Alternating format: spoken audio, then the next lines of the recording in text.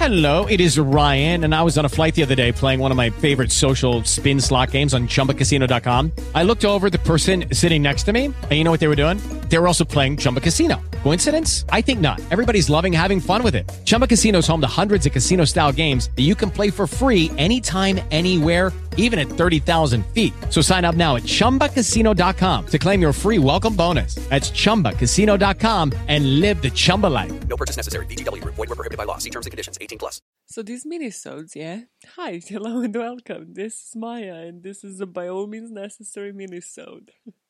I know it's hard to take me seriously when I'm dressed as a human carrot, but listen, this hoodie belongs to me and I belong to this hoodie, and this is it. You cannot break this relationship apart. So as I started saying, these minisodes are usually a storage place of patterns that I spot while researching the cases on different things, from cannibalism, reincarnation, acid attacks, how to get away with murder, all of the good stuff really, you could say. But sometimes they're gonna feature the women that empowered and changed the true crime industry, genre, whatever you wanna call it. And today is one such day. Because again, everything just collided and connected. Probably a lot of people that listen to this podcast that are also true crime fans became true crime fans because of the TV shows. Criminal Minds as a personal preference, but then I also did watch CSI. The team chemistry was just not on point, and that was so annoying. The show as a whole was alright, it wasn't bad, but there was one particular plot on that show that still to this day blows my mind. Even if you have never watched CSI but are listening to this, watch the episodes on the miniature killer. Even to this day, this is the best plot on a true crime show that I have seen, like hands down. It's about this killer. I'm not gonna reveal no genders or anything. So it's about a killer that commits a murder and then leaves a little miniature scene of a crime on that murder, and they are meticulous. Like every single thing should technically give you a clue, but it's basically a replica of a scene of a crime, and the blood is the real victim's blood on those miniatures. And then obviously CSI takes that over and then, looks for different patterns. And then there's a plot where she, sort of attacks like a team member or whatnot and starts sending them even before, being like, hey, guess whose house is this? And it's just the most tantalizing and the best plot on a fucking TV show. Even watching this today in 2020, I was like, this was mind-blowing. So, of course, when on one of my Facebook pages, because I only go on Facebook now to follow podcast pages or true crime content, just for something new to pop up into my field that I haven't seen. So somebody posted about this woman making miniatures of true crime things. And I was like, wait, this reminds me of this plot. Like, I bet CSI was based, but who was this woman? And boy, when I discovered it, I was impressed. I was shook. This story just needs to be told. And then I saw how many podcast episodes actually covered it, and I was like, this is nothing. There's literally like 2 or 3 episodes that covered this. I was like, hello? Are we all okay? Why are we not appreciating the works of Frances Glessner Lee? That's who I'm talking to you about today. She has been dubbed the mother of forensics, or the mother of forensic science. And her works are still, to this day, used to solve crime and teach detectives about how to spot different clues and how to just piece everything together. Because, again, her miniatures are meticulous. Like, the details, I have tried analyzing a few, and I was just like, I would suck at this profession. Like, I can tell you that. So, what you can expect out of this episode is for me to tell you about Frances Glessner Lee, her life, her work, and then we're gonna analyze one of her little miniatures, just to test your skills as much as mine, although I will have the clues because I have found them. But, let's dive in. Let me fully flex these carrots for the camera. So Glessner Lee called her work of dioramas, and dioramas are models representing a scene with 3-dimensional figures, either in miniature or as a large-scale museum exhibit. I'll post this on the screen, but it is technically the exact same thing if you have seen the CSI plot for the miniature killer. You can see it from every angle, you can see all of the different clues, and I'll talk into further detail of like what she has actually done to make everything as realistic as possible as it would be on an actual crime scene. And she called these dioramas the nutshell studies because the purpose of the forensic investigation is said to be to convict the guilty, clear the innocent, and find the truth in a nutshell. I just love that. Like, that was so simple and just... She loved Sherlock Holmes. Only the decent people, the decent lot likes Sherlock Holmes and respects him, even though it was written by a complete fucking nutter that is Arthur Conan Doyle. Yeah, and guess who I'm not gonna make an episode on once? Arthur Conan Doyle. Although he did get a few mentions out of my older episodes. Cool. Frances Glessner Lee. She was born in Chicago in 1878. That's how far we are going today. She was actually born in wealth. Well, rather, her dad was kind of an industrialist, but then became wealthy from this company, International Harvester. But obviously, because it was the 1800s, her brother actually went to Harvard, but no, she was just supposed to, again, stay at home, become a housewife one day, get married. But no, Frances knew better. She did marry, though, and she married a lawyer, but I put the marriage ended in divorce like every other rags to power story. Yes, just like every other women's rags to power story. There's no man behind women. Men, they need women behind them because women are just rational and they just understand how to make decisions. The other way around, that isn't how life works. I didn't read this in the book, okay? Don't fucking quote me on it, or actually quote me on it, but yeah. In early 1930s, she began a career in legal medicine, and she inherited all of her dad's fortune, and this is when she finally realized, like, let me invest it into something I actually care about. During this time, also, she became friends with George Burgess Margraf, a Harvard medical student who later became chief medical examiner in Massachusetts. And it is through this friend that she really got interested into forensics, into scene forensics, how difficult it is to solve different mysterious cases.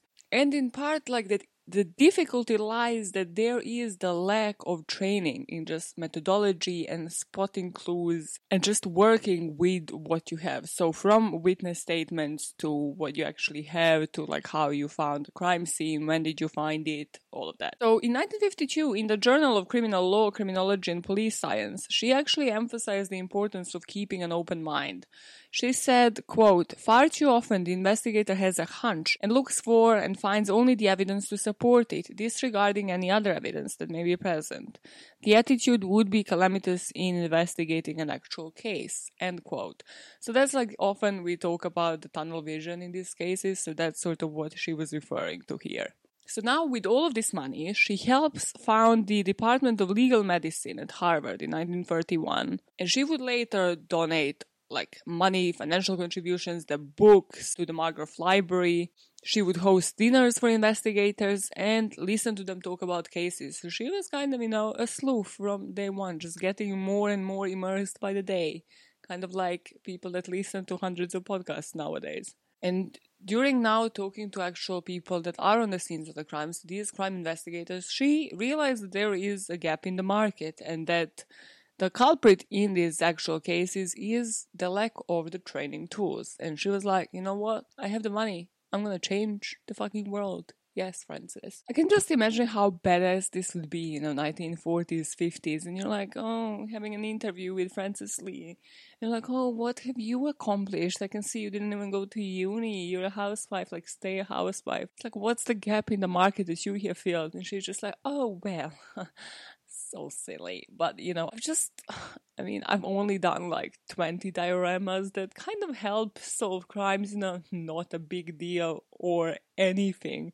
They're kind of just used for police training, not bragging, but kind of change the world. You could say that I have filled certain gaps in the market, and then just drops the mic and leaves the scene. And it's like, yeah, bitches, fucking deal with it. I don't need your job. I have my own job. No, totally not aspiring towards this in any way, shape, or form. No. And as you can see from these dioramas, every single thing is paid so much attention for. My personal favorites are the one in the attic, because it's apparently, is it like a murder or a suicide? So they really need to decide on everything, taking again every single piece of detail into consideration, see this crime scene and figure out what is going on. So there is this scene in the attic where Well, everything is in disarray. It looks like the woman was in the middle of something, and then it's apparent like suicide, but then the noose kind of seems very loose, and it also seems like one of her shoes has fallen off her feet, and the other one is kind of also just dangling about, and you would be like, well, why would you put shoes to commit suicide? So it's all about that kind of thinking. Then another one where she put Sherlock's books, The Sign of the Four, and it's just how much detail is paid to every single case. All of the shelves, like in these kitchens, in these rooms, are filled with like actual products of the time. Newspapers, again, have the titles of like the events that were going on during that time. Everything just looks fitting, but not just that, but the locks, like mouse straps, every single thing actually works. Like you can kind of like, with the oven, you can actually see, was it open, was it broken? There's like a scene with the ironing board and the iron, you can see that the iron was on, so like she was in the middle of doing this. Like with everything you can see like what was supposed to be working, what wasn't, and then make deductions from that. But possibly the absolute best, and I have no clue how. I knew how she know about this because of like who she was talking with and conversing with, but how did she even make these dolls? Like she was sewing them, she was making them from scratch, I know that. But in a sense of everything from clothing, bloodstains, decomposition, rigor mortis, so like how would the body be positioned? The one we are going to analyze is a bathroom picture, and again I haven't spotted certain things with it, just again because you lack the knowledge of it, but also it's just how she managed those dolls that were technically made out of cloths to just appear in different stages that the body would appear under certain circumstances. She was a freaking genius. So throughout the 1940s and 50s, she hosted a series of semi-annual seminars in homicide investigation. So everybody from the industry would come for a week-long conference. This included detectives, prosecutors, other investigators, and she would present them with nutshell studies of unexplained death. So there were 20 models of these dioramas, and they were based on the challenging cases and were designed to test the abilities of the students to collect all relevant evidence. All of them were based on actual crime scenes and the autopsies that Lee visited herself. It was different era, okay? I understand that somebody today would not be able to do this. You wouldn't be able to just go to any autopsy, be like 2020, yeah, show me how this body looks like, or just participate in true crime investigations. So I get that this is a different time, but still, just knowing that you can do that and then going on and doing it and making sure it changes how everything is done today is badass. And people were immediately stunned just by the extraordinary detail that she would go to because of what they would again find on the scenes. Especially people were impressed by the discoloration or bloating that would be present because again, as I mentioned, she made these dolls herself and she would just nail the colors the bodies would be in. So, for example, reproducing the effects of carbon monoxide poisoning and positioning them based on when the rigor mortis took effect. So, for example, there is this one, I'm going to go a bit into detail, that's called Kitchen 1944. So, just to give you an idea of how she would present this. So, technically, you will get like a statement of what has happened. You get witness statements, and then you would just get the miniature and be like, figure out the clues for yourself and tell me, is it suicide, is it murder, is it foul play, is it an accident, and what did you do to come to those deductions? So in Kitchen 1944, so the representation of the scene is, while her cake was cooling, Robin Barnes decided to kill herself. She made the kitchen all right by stuffing newspaper in the door cracks, turned on the stove, and waited. According to her husband, she had been depressed for a long time, but how curious it seems that she decided to commit suicide in the middle of making dinner. And then obviously you see like cake coming out of the oven, you see that she was in the middle of stuff, you see the ironing, you see the dishes, and again everything is so detailed, and then again you need to pay attention to how the body looks. So if you look in particular details, you can see that Lee used red nail polish to make pools and splatters of blood. So again, unlike Miniature Killer and CSI, she didn't use real blood, okay? She didn't would go fucking completely grim and go into those autopsies to, take like real blood. She crocheted a tiny teddy bear herself so that the future investigators wonder why and how it landed on the floor. Also, she paid attention to how the floor even would fade over time, which again is great if you have investigators looking for like shotgun shell, for example. Just trying to, for example, trace the bullet trajectory. So she even paid details to those things. She would knit and sew the toy chairs as well to the exact state of disarray. So if anything was to be broken or torn apart, you could also see it on the scenes. And obviously you need to pay attention to things like windows and doors. Is it open? Does that mean it's a sign of a forced entry? And then compare that to the statement that you have from the witness as well. Going back to some of you haters who by now are probably like, well, my great-great-great-grandma couldn't have done this because Frances was rich and obviously only a rich person could have done this. Yes, these miniatures did cost between $3,000 and $4,500. It's all about what we choose to do with the resources we have. Cool. Once students would be presented with these dioramas, they would have 90 minutes to study the scene. They would have the initial witness statement from the time of the original investigation, because again, as I mentioned, those were based on the real cases, so you're testing real people on real cases. They would have a flashlight and a magnifying glass. And after they were asked to present the analysis of their observations and whether the witness statements were true, and the case itself was the result of homicide, suicide, or was it an accident. And then everything would end at the banquet of the Ritz. Like, everything, I wish I lived during that time. No, I was supposed to be born for the 21st century. But, listen, I wish I lived during that time just to see a badass bitch just change it all. And 18 of these dioramas are still used for training purposes by Harvard Associates in Police Science. For her work, she was made the honorary captain in the New Hampshire State Police. I just love this so much. In October 1943, making her the first woman to join the International Association of Chiefs of Police. There's this picture which is like her and 100 other cops, and she's the only woman there, and I was just like, yo, this woman is goals. Is goals. It's what we should all aspire to be. It's just so powerful seeing a black and white picture of just a badass woman just being surrounded by 100 men who probably fucking hate that she's there. And she's like, yeah, I deserve it though. So this is well deserved. What have you done with your life? Pretty sure I'm better than all of you. Bye. What I find one of the most impressive things about Lee is that she always wanted to test the bias towards marginalized people.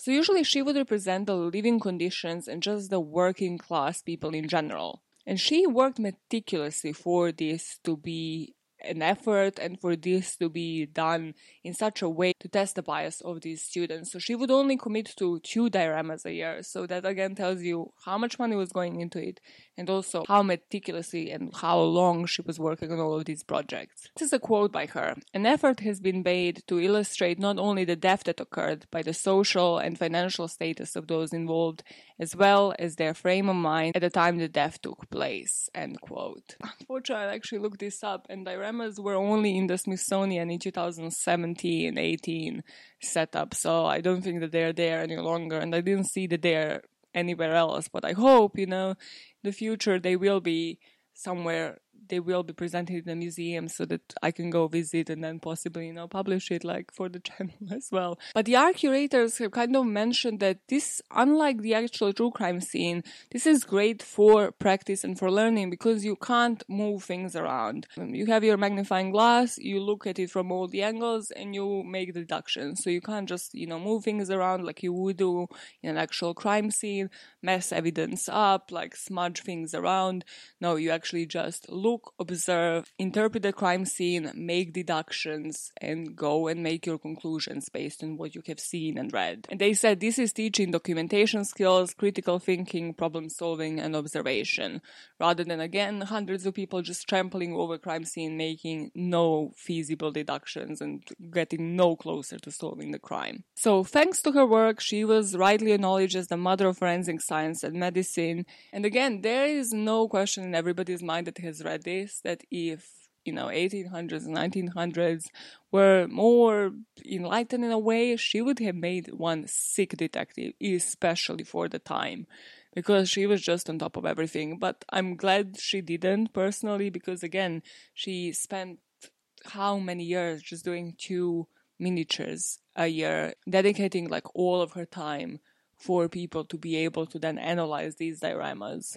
So let's step into the shoes of those students for one analysis of such a diorama. Let's do it. Let's see how much we fail and how hard this actually was. So the one I found on reapercast.com is the one called Dark Bathroom. So I'll post the pictures in order of how they have done their analysis. So you have Dark Bath. You have the date, November 18, 1906. Deceased person's name, Maggie Wilson. Witness is Lizzie Miller, a neighbor. Her witness statement is, I roomed in the same house as Maggie Wilson, but knew her only from we met in the hall. I think she had fits, seizures. A couple of male friends came to see her fairly regularly. Wow, this fucking judgmental neighbor. On Sunday night, the men were there and there was a lot of drinking going on. Sometime after the men left, I heard the water running in the bathroom. I opened the door, found her as you see her.